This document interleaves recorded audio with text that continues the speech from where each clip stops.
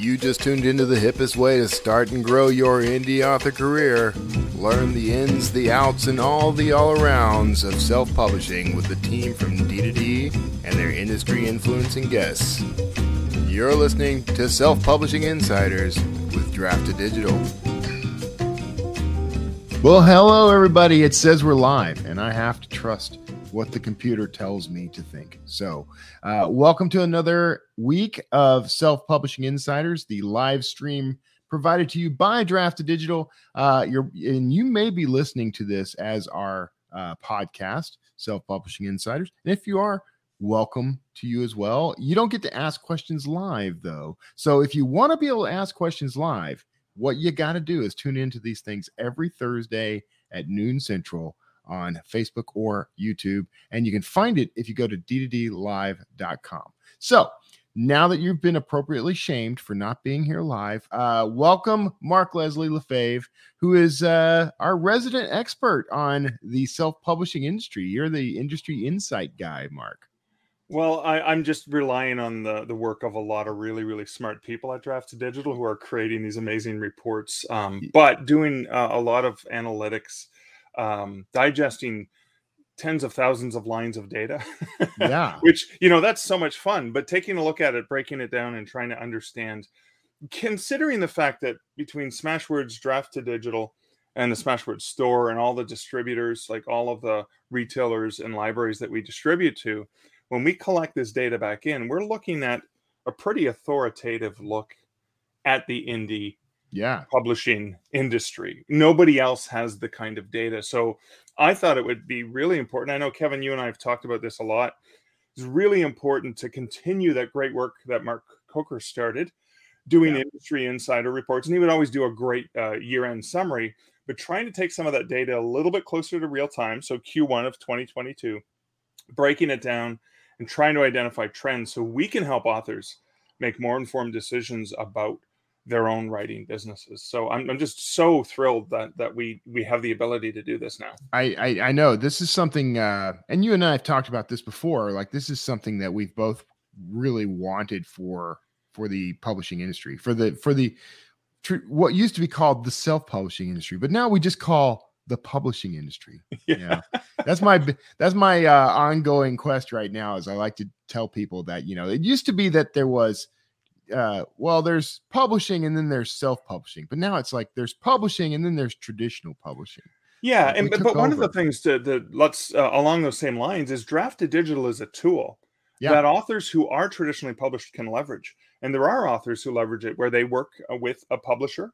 Yeah. And they maybe sell rights to specific countries, North American rights only, for example, to a major publisher. Right. And then they leverage Drafted Digital to publish not in North America, but everywhere else. So it's not just a tool for self-published authors. It's a tool for authors. Never mind, last week's Books to Read webinar as well as a reminder that it doesn't matter how your books are published, you can still use the free Books to Read tools. Right. And I think the whole Drafted Digital ecosystem is meant to be tools for writers to help them get back to writing as much as possible, right? Exactly. Yeah, we're trying to take all the burden of the distribution and the other pesky aspects of a writing business off your shoulders, so that you are free to do this. So before we jump right into the content of the day, I do want to tell everybody I've been sharing links in the comments, but if you are not seeing those, you can go to d2d.tips/insight to see not just the post for today's show, but the past one that we did. There's only been a couple of these so far. We're going to do these like once a quarter to kind of give you an insight into how this is going. Here's our advantage, by the way. We are now officially the largest distributor of self-published authors and books and small publishers on the planet. Like, we are it. Like, we are that big now. So I hear there's one starting on a satellite station that might get close one day. A satellite station? Oh, well, the largest one that's off this planet. Off this planet. we may actually be the largest publisher on the International Space Station at this point. I'm not sure. We're going to check into it. But if you go to ddd.tips/insight, that's where you're going to find these. So if you're listening to this in the future, the Q1 of 2022 may be your past and may not be relevant to you any longer, but you can find whatever the current one is at that site, ddd.tips/insight. So Mark, now we have. Now, don't go wandering away on me, man. The garbage truck was coming. I had to close the window. It's like suddenly leaving me just to fend for myself. Now, this went live this morning around 8 a.m. Central. So I don't think most people have had an opportunity to read through it yet. I've read through it. Am impressed, as always. But why don't you start us off? I know the very first thing that you start talking about here is actually our top selling genres for Q1 of 2022. Yeah, I wanted to highlight. Now we all know romance is the number one genre because romance readers are so voracious. You know, everybody one loves book romance. a day is not enough for many voracious romance readers, right? Yeah. So that's obviously the number one. But what we did is a breakdown, and again, this is not based on unit sales. Now I'm going to borrow this line from Erin Wright of the Wide for the Win movement and group, and she says, "Bank over rank." Because you can't earn a living as an author off of the ego feed of seeing a number one ranking because you sold a lot of units. Right. You need to kind of, especially if your goal as an author is to earn a living. That's why we sorted this by revenue rather than units. So we have obviously romance number one, fantasy number two, mystery and detective number three, erotica number four, action and adventure number five, science fiction number six, women's fiction number seven, crime fiction number eight, LGBT Q plus, but the BISAC code is LGBT. Is the next one. Then interestingly enough, it's a lot of the genre fiction that is dominating indie author sales. Yeah, but health and fitness, diet and nutrition in Q1 was actually in that top ranking area, just below LGBTQ plus, and then you had fiction, family life, fiction, coming of age, and so those were the top by revenue, the top genres for Q1. Now I'm speculating, of course, and I didn't write this in the article, that potentially diet and revenue always has a bit of an uptick at the beginning of the year, as we all have these goals and dreams. True. Yes. I'm going to exercise more, I'm going to eat properly, all those things. But obviously there's some indie authors who've published some books. A good friend of ours, Roland Denzel, has some great evergreen books on healthy lifestyle as well. And indie, I believe they're in indie published now. I think they may have originally been with the publisher, but I'm not going to shame myself by saying anything, because I know he's got some indie published stuff, and I know he's still got some trad pub stuff. So he's got a bit of both, but obviously that could be one of the reasons. So we may see, who knows, we may see diet and nutrition in Q2 results, but it's interesting to see it's not always just genre fiction. And for me, it's really important, because if you're an author who doesn't write romance fiction, you go, well, I guess I'm out of luck. I want authors to recognize that. I mean, and again, there's thousands of BISAC categories. We only highlighted the very top of the top. We didn't go into, here's the order ranked by 3,000 different BISAC codes, right? Yeah. So, for example, when I say romance, it's romance and all the subcategories of romance. Yeah, which I believe you break down in the post as well. Yeah, a little bit more. I broke it down a little bit more, but we can't get into the entire list. This is only a 45-minute show. So. Exactly. But I mean, we could look at some of the, we could take a look at the top two or three. I mean, it's interesting to me. The phrase contemporary romance, what does that mean to you when you hear that? What does that mean? So contemporary romance, I'm not, not trying to insult or anything, but it's sort of like generic romance of maybe the Danielle Steele style. And I'm using big name authors to sort of illustrate it for people who are listening to it. It's the big bucket. Set in modern times. Yeah. It's contemporary. It's a classic love story, as opposed to suspense, which is a combination. Like, I love romantic suspense novels because they have two things I love. I love love stories, But Yeah. I also really love suspense and thrillers, and so it combines that action, suspense, thrillers with romance. And so and then you get into obviously new adult romance, so it's of a certain age, Yep. a little bit beyond YA, and then you get into historical and Regency, which of course you're probably seeing side effect of Diana Gabaldon's Outlander, Yes. or Bridgerton or something like that. So you're seeing that the thirst in the community for that kind of historical romance is growing as well. And then, I mean, there's always the billionaire romance that has been popular since that gray character in 50 Shades, right? Yes. That Yeah. from that point on, billionaire romance has just become its own wonderful subgenre for so many indie authors. Yeah. Yeah. Now you call out that the second highest overall category is fantasy. Yeah. Which may be related to this what you were just saying, that we've got all this fantasy fiction coming at us from film and TV. Do you think that's what's driving that, or is there? I don't know. Yeah. There's a part of me that also thinks that there's a demand for that because it is so escapist, and we could really use that right about now. We really could, yeah. Well, yeah, you have. I mean, you do have the richness of such great shows or movies that still, Harry Potter and the Lord of the Rings and Yeah. Hobbit and all of those, right? And they were movies, so they brought them to a lot more people than just readers. And then, of course, you get Game of Thrones, Right. popular television series, fantasy. Coming up. Although erotica and romance and horror, all the things, right? Involved in there. But here's the other thing, when you think about fantasy, so paranormal romance is also among the top. But then when you look at fantasy, you're also getting a lot of paranormal. And so paranormal as opposed to epic fantasy. So paranormal was the number one category, meaning it's not the Tolkien fantasy so much, although that is popular. The Tolkien, the epic is up higher level.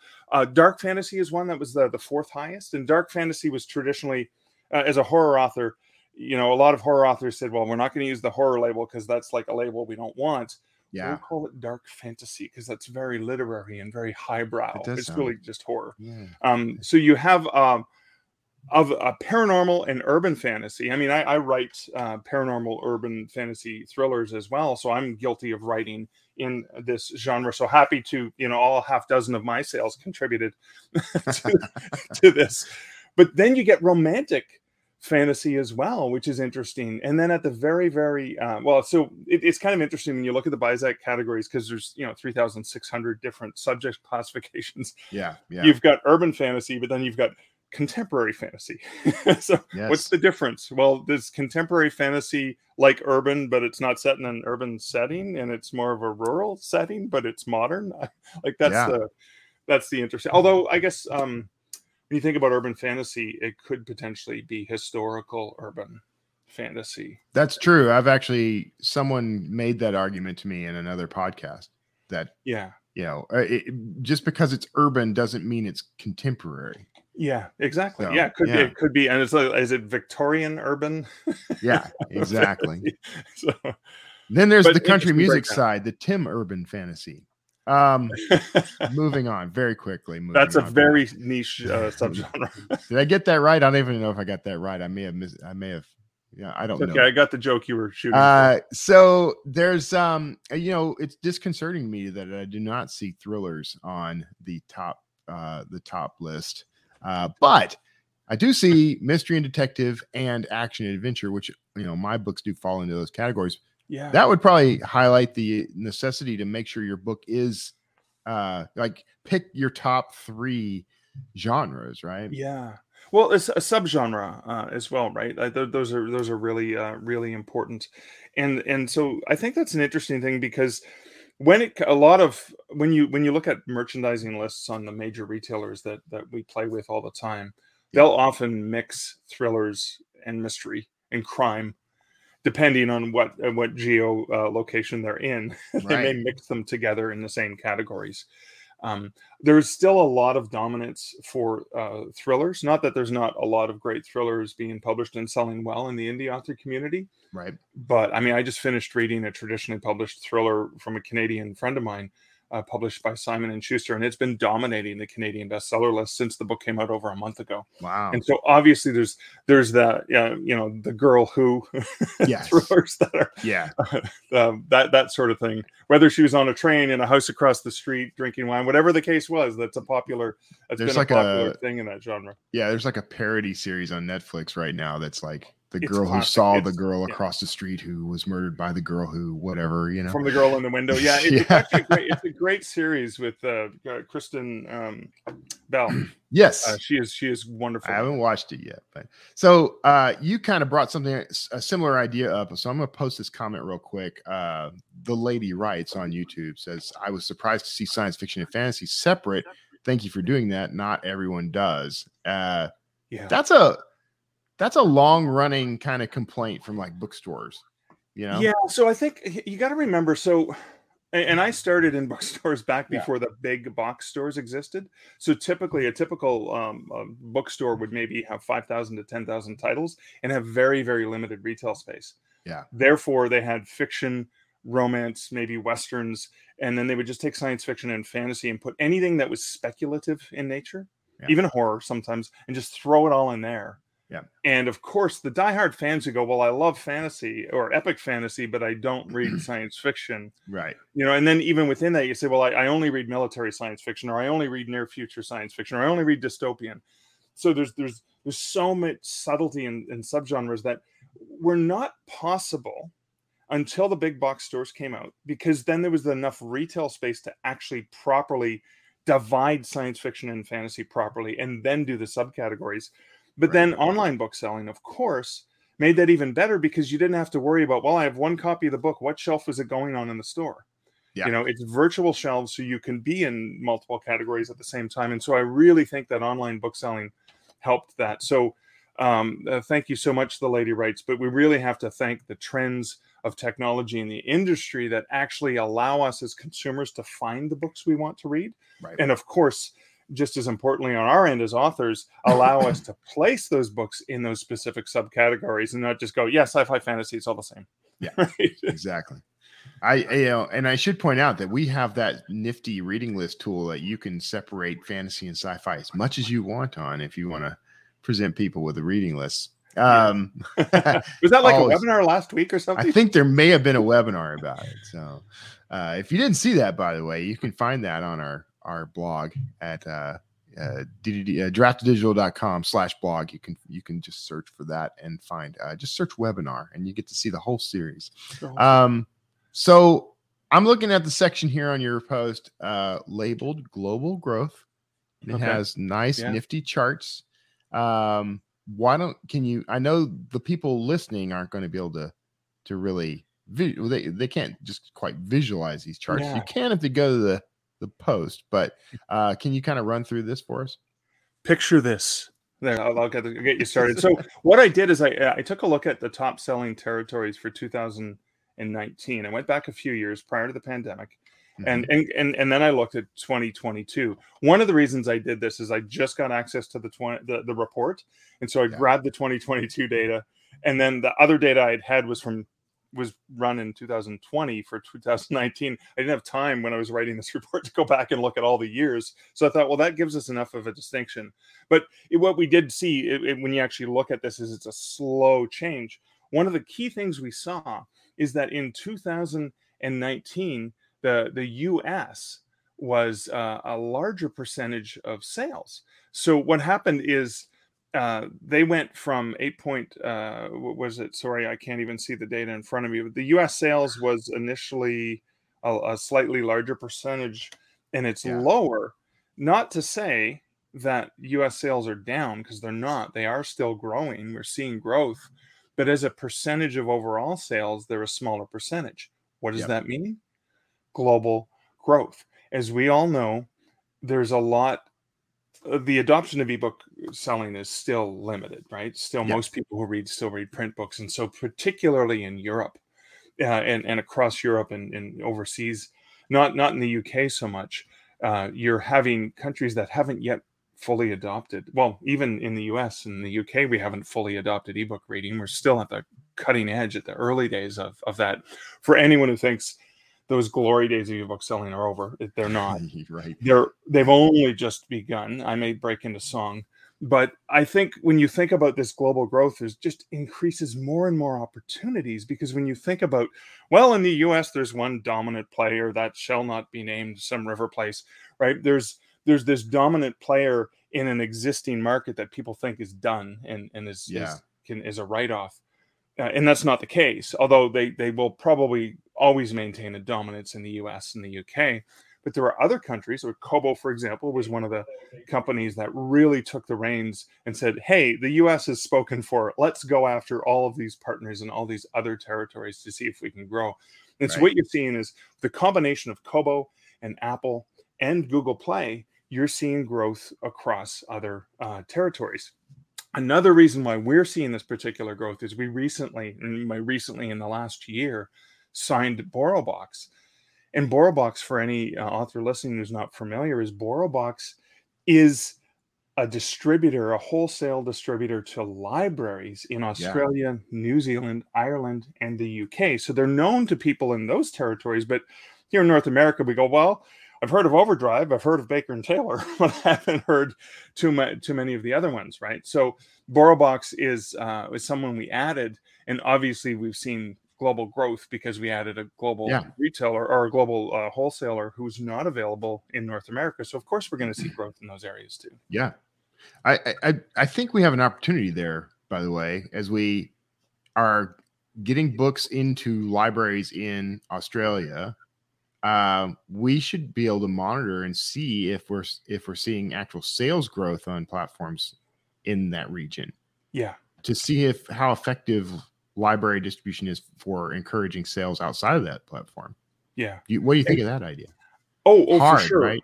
I'm all for that, and I even know two of our partners, two of our library partners, are very, very interested in spotlighting Australian authors for Australian libraries. So if you're listening, you should contact us and say, hey, I'm an Australian author. And we'll make sure that you're distributing your books to those library platforms, so then we can send your name and your titles over to those partners and say, hey, tell your libraries about this awesome author. They should really pay more attention. And I'm in a Canadian country, and I know that's something we take a lot of pride in. And so it's like the Canadian author flag is really important to retailers and libraries here in Canada. There's often sections. Indigo, our largest, kind of like a Barnes & Noble of Canada, large chain bookstore, often has, the slogan used to be "The world needs more Canada," and they often have authors from the north or whatever to try and spotlight Canadian talent. And so I know that as we work with partners who are looking to spotlight talent in their region, that's really important. Viblio, for example, in France, they're huge in France. So if you're an author from France and you're looking for opportunities, let us know. Maybe we can just point out your books to Viblio as well. Because again, there's that hometown pride that people can often take as retailers, librarians, etc. Right. Yeah. The world does need more Canada. We have a question. Actually, it is a question. I might as well pop it up at this point. William Brinkman asks, is urban fantasy counted as fantasy on your list? Yes, William, that's a great question. So at the high level, when I say fantasy, it's all of the 38 or 40 subcategories of fantasy, and urban fantasy is one of them, as is contemporary, as is Arthurian, as is paranormal, et cetera, et cetera. So yeah, great question. Your charts, I guess. I keep grabbing them. So you start talking about trends that we should pay attention to. What are those? And this is not, we're not advising people now go out and write books to these genres because that's what's going to be hot. This is more like, these are the things that you may want to keep in mind as you write.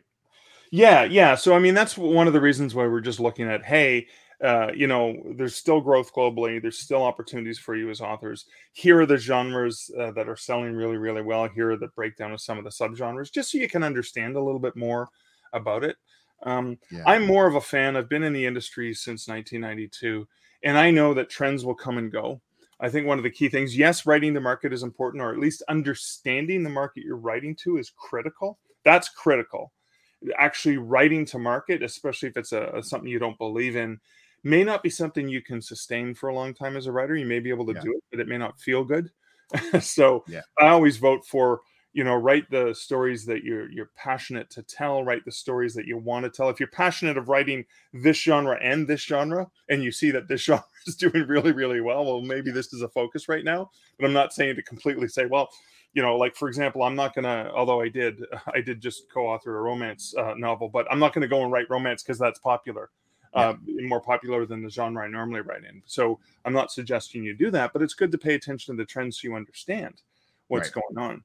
Now, one trend I want authors to be completely aware of, and this, Kevin, is based not only on data that we've seen, that we've been able to measure, but just in interactions that I know that you and Dan and myself and other members of the Draft Digital team have had in conversations with other authors through in-person and virtual networking that we've done. And also paying attention to, because we often do pay attention to the trends and the reports about the traditional publishing industry, because even though we are a self-publishing platform, we need to understand where we fit within the greater platform so we can help authors understand that.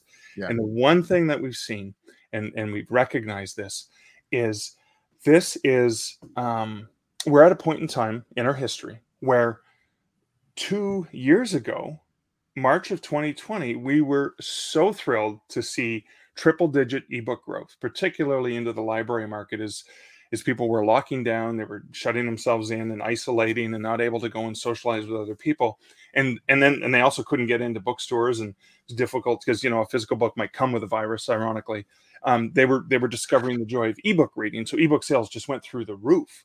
Yeah. We're starting to normalize and stabilize after that growth. But what we're seeing is almost like a rebound effect. And I kind of equate it for two reasons.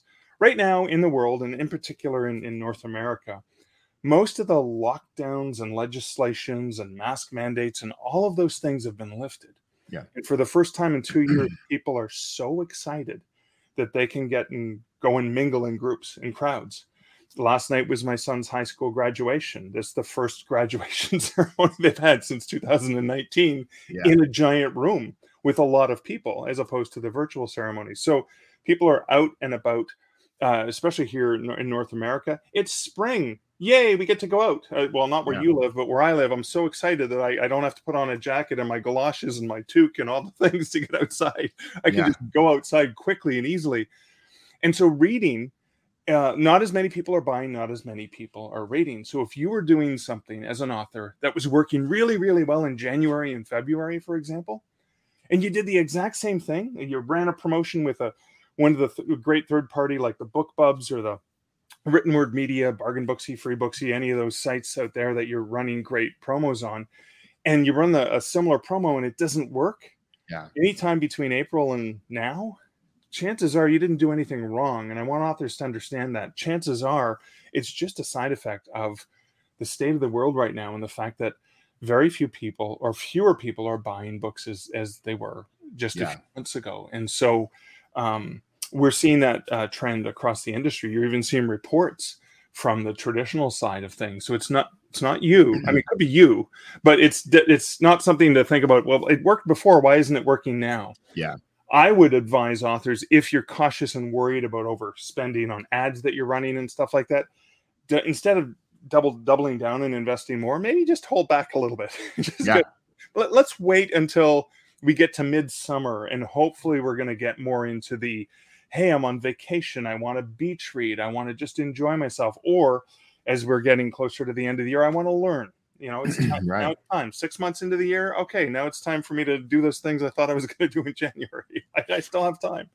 Yeah. So I want people to be aware of those trends, so they're not blaming themselves. Because one of the things, you know this, Kevin, we blame ourselves as authors.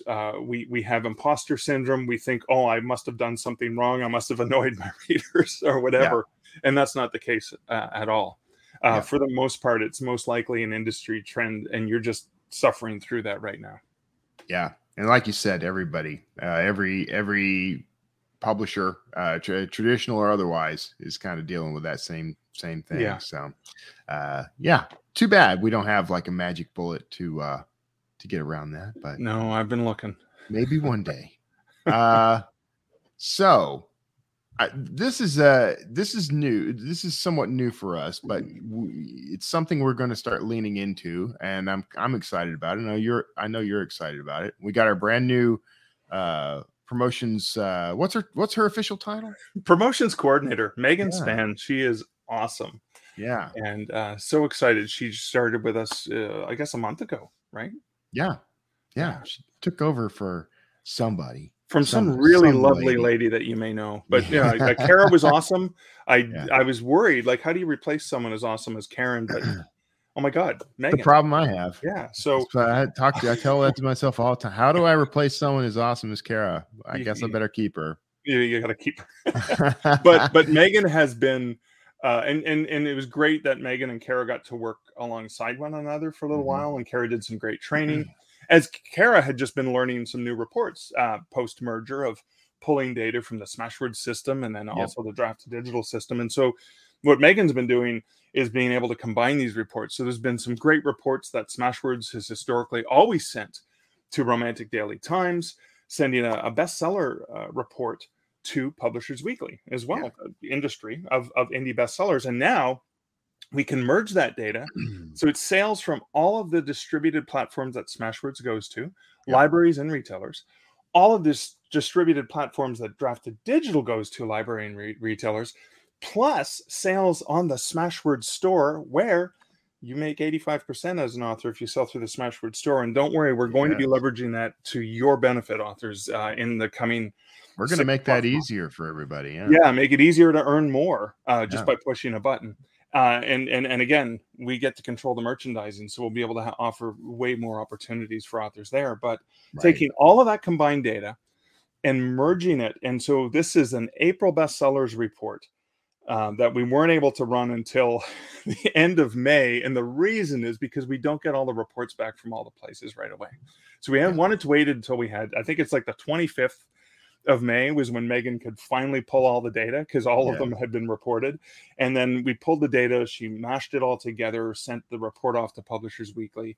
And then I took some of that data. And again, we sorted this by revenue, not unit sales. Again, because we wanted to highlight bank over rank as important. Now there's a pretty close correlation between unit sales and revenue, although there are some cases where there are ones where the sales, it might have been maybe number 28 on the list in terms of unit sales, but it was number 25 in terms of revenue. So there is that difference there. What we did is we wanted to share the bestseller list. And so Megan is in the process today, because we just posted this live, of emailing and congratulating the authors. Because what we want to do is a couple things. I mean, authors work in isolation. They're always working so hard. They may not even be aware that they're a bestseller. And so what we did is we're messaging them and saying, hey, congratulations, you're one of the top 25 best-selling authors from April. And we'll be doing this every month. Now, we're only going to be doing the quarterly breakdown, like you and I are doing right now and talking about it. But every month, we're going to be posting the top 25. And what we did with the image here is we wanted the top 10, because I was just trying to get a nice round number. There are several authors you may notice in the bestseller list who are repeated. They're for example, Lexi Timms' The Bunkmate, which is the Roommates Wanted series number 2, is the third best-selling book. But then Lexi Timms' the fifth best-selling Timms is another one by Lexi Timms. And so Elle Kennedy as well appears multiple times on the list.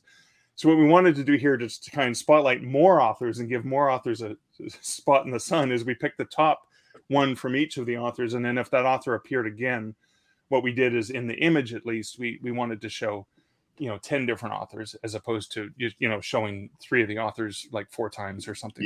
So again, it's just a chance for us to try and spotlight and show some really, really great sales that we're seeing across the board. So it's not just one particular retailer. This is across, amalgamated from multiple retailers. And even in some cases, the titles are doing okay on retailers, but where they're really knocking it out of the park is in the library market, right? So this is a really great start to sharing some of the bestsellers that we're seeing to try to spotlight authors. You may notice a trend here. Kevin, do you notice a trend of just judging the books by the covers there? Do you see a trend? Is it bare-chestedness? Well, apart from that, There's only a couple of those actually this time, but yeah, these are mostly. This is all romance, right?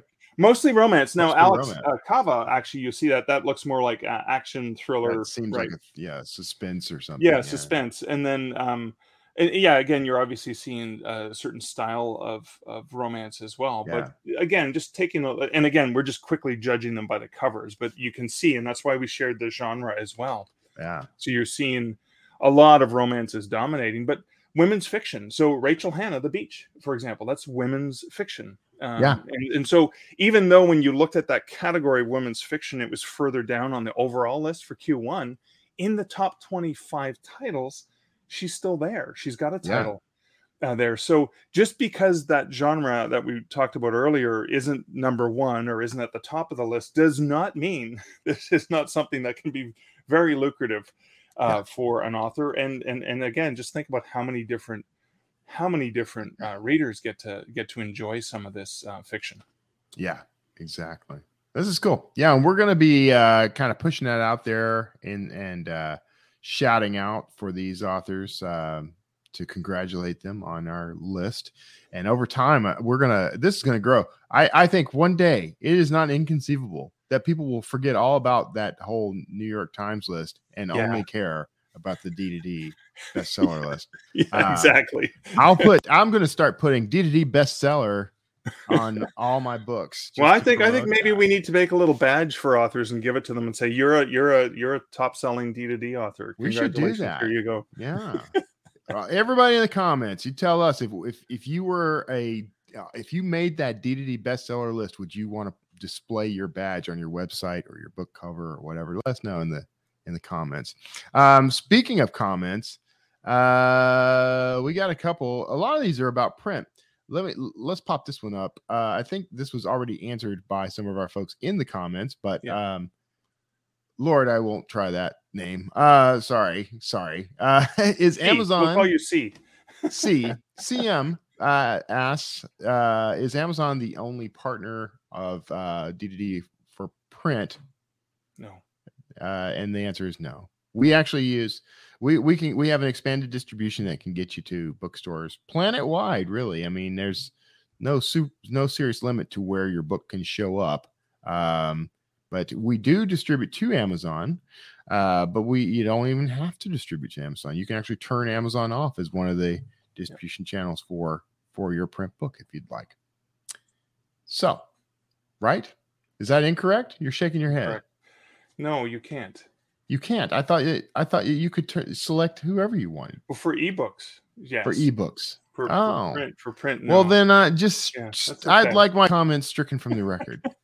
I'm just going to take out the little Men in Black thing and flash it to everyone's ears. All right. Well, no, it's good. This is good because I was under the impression that you could, but that's all right to being proven wrong. What happens, live on air to explain it is if you've published directly to Amazon through KDP, and you're using the exact same ISBN that maybe you own, it's on Amazon directly, and then if you publish it through D2D print, what'll happen is it'll get sent to Amazon, but Amazon will ignore it because they go, we got it. We don't, need it, got it.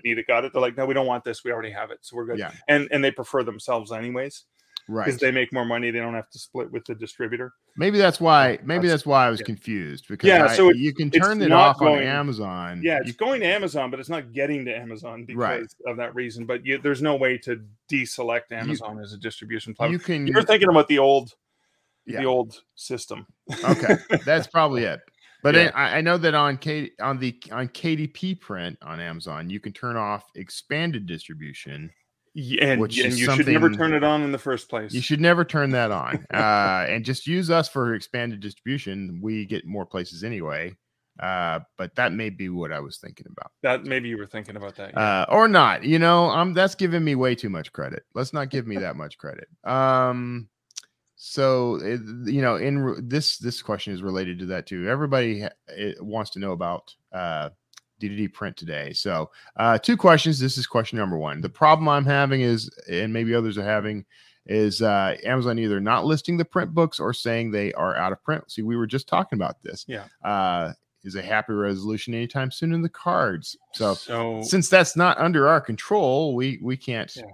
Although I do know over time it stabilizes, it normalizes. Yeah. When your book is first goes live, it's Yeah. a week or two or even longer where it looks unavailable, and that's just Amazon doing their weird stuff where they're trying to force you to want to publish directly to them, or whatever ingenious thing that they're trying to do to drive you away from using distributors and owning the market.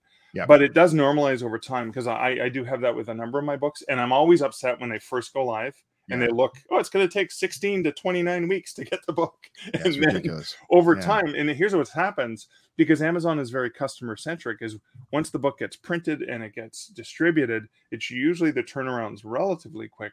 And then once Amazon has the actual data that shows that it's going to be there in 1 to 2 days or whatever the case is, it normalizes, but it does take some time. So Michael, I do understand your frustration there. Yeah, my gripe with that is that seeing that number, it's going to take 6 months to deliver, that can discourage sales. And so it does. Yeah, but whatever. All right. Michael's follow-up question was, if a bookstore asks me how to order print copies, what do I tell them? You can tell them oftentimes, because it will, if it's coming through D2D print, it will be non-returnable, which means they'll want to order it in only if they believe they're going to be able to sell it, and because they're not going to be able to return it back to the wholesaler. Yeah. But it should be available on their online, like for special order and stuff like that. I know even there's indie bookstores here in Canada in town that I love to support, and I know people can go to their website and order the book, and they'll order it in for you. Yeah. They'll order it in for any customer, but they're not likely to want to stock the books, because the way bookstores operate, the business of bookstores, is they need the ability to be able to return them to the publisher for a credit. And with these print-on-demand titles, they are currently default set to non-returnable, and so that option kind of goes away unless you have a great relationship with a bookstore and they either want to take them directly from you on consignment, or they're willing to order them through the wholesaler. Through they're available through Ingram wholesale distribution, which is the world's largest wholesaler of print books. Most bookstores in the English-speaking world have access to Ingram and use them regularly. And they may want to stock them to support you. But again, Michael, there's no easy answer to that, because we're talking about different people who run their businesses different ways, and we can't state how they're going to run their business. They make those decisions themselves. But key thing you can do is have a really solid relationship with your local bookstore, and maybe that solid relationship leads to them being willing to be flexible. I do recommend, I use that consignment model personally, where I'll go to a bookstore and offer to bring them some copies and check back in with them, and do the inventory of it, and what's great about that is they can still order additional books. So if the thing sells out and people are still interested, they can go ahead and order the book. But it's a good way to kind of whet the appetite a little. Exactly. All right. Here's your free sample. Yeah, exactly. That's basically what it is. You take all the risk, but that's kind of our shtick anyway, right? As indie authors, we're taking all the risks, but we also get all the rewards. So, last question I have bookmarked at the moment, and I'll go searching for some more. But Tom Ray asks, do the big guys use an AI to read the work and classify it in their own opinion? Not to my knowledge. Not that I'm aware of. The big guys, talking about the big publishers, is that what you mean? Like the That's what I large think he publishers? Means. Yeah, or no, Amazon. They have editors. I'm guessing he means like Amazon and others to categorize it. Because they are choosing. Like Amazon in particular is pretty bad about it. I'm only guessing, Tom, so you fill us in if I'm wrong on this. But Amazon, you'll put your book up and you'll choose your BISACs, but it'll show up in like 10 other categories based on keywords and other things. I've heard that's not AI reading the book. Although that the technology does exist, right? The technology to read books like that, and our good friend Alexandra Torre, right? She's spearheaded a company that what's it called, Marlowe, that can actually read a book and sort of classify the category based on the words and stuff like that. But we believe, it seems like they use the metadata, and part of the metadata is the keywords as well. So it's the BISAC codes you put in, plus potentially, where in Amazon's case, where they also read the keywords to reclassify it. And you can also message them if you're publishing to Amazon directly. You can message them and ask to be added to a bunch of other categories, because they only give you 2. Yeah, that's true. We're getting some answers on my request to if people want to do the badge. We got White at least a couple here. So DL White wants one. The lady writes, says a badge would be great. DL White, yes, I need a badge. So we got to get on that then. We're gonna get to, I'm sure. I think there may be a certain very talented graphic designer. Actually, she didn't have internet access today, so she may not be watching right now. But, so we can volunteer for this since she can't object. But I do know that our newest member of the marketing team, Lexi Green, is in the audience, and she's amazing, and she might actually do us the favor of reminding and requesting such a badge be created. So or telling on us. or getting me in trouble for bringing it up in the first place. All right, so I'm scanning through question. I think we've hit all the questions, and we're at time anyway. Mark, is there anything you want to throw in to kind of summarize things as to what all this stuff means for the community? Don't give up. Continue to believe in yourself. Continue to work on your writing. Continue to work at the passion and the things that drive you to want to share stories with the world. The trends will come and go. If you're not seeing a trend that's working for you right now, don't worry. Stick around. Kind of like we say in certain parts of Canada, if you don't like the weather, stick around a couple hours. It'll change. Yeah.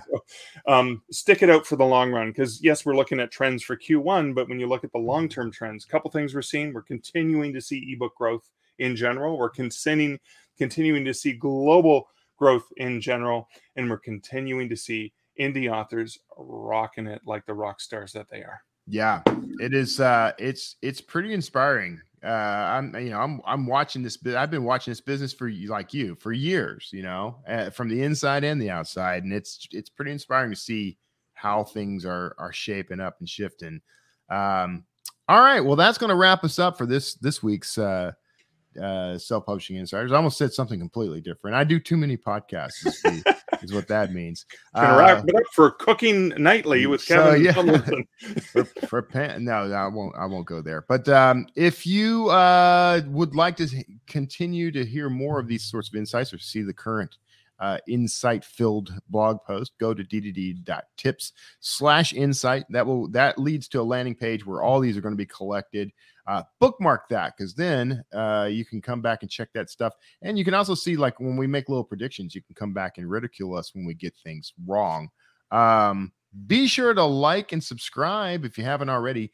I should have asked this several times throughout, because that always seems to get a good reaction. But make sure you're liking and subscribing on whatever platform you're on, YouTube, Facebook, whatever podcast platform you listen to. Make sure you're checking us out. And you want to go to where did it go? Sorry. Sometimes these things disappear on me, but make sure you bookmark d2dlive.com, because that's where we'll count down to each week's episode with the topics and everything. You can also find links to past episodes so that you can kind of go check us out on the blog there. But that's going to wrap us up, Mark. And for everyone paying attention, thank you so much for being a part of this industry insight stuff. We'd have no insights if there was no industry. You folks are the industry. So thank you for being a part of this amazing community of authors and publishers as we grow, as you grow. Mark, thank you for being our Sherpa in this mountain of data. And everyone else, we'll see you all next time. That's it for this week's Self-Publishing Insiders with Draft to Digital. Be sure to subscribe to us wherever you listen to podcasts and share the show with your will-be author friends. And start, build, and grow your own self-publishing career right now at drafttodigital.com.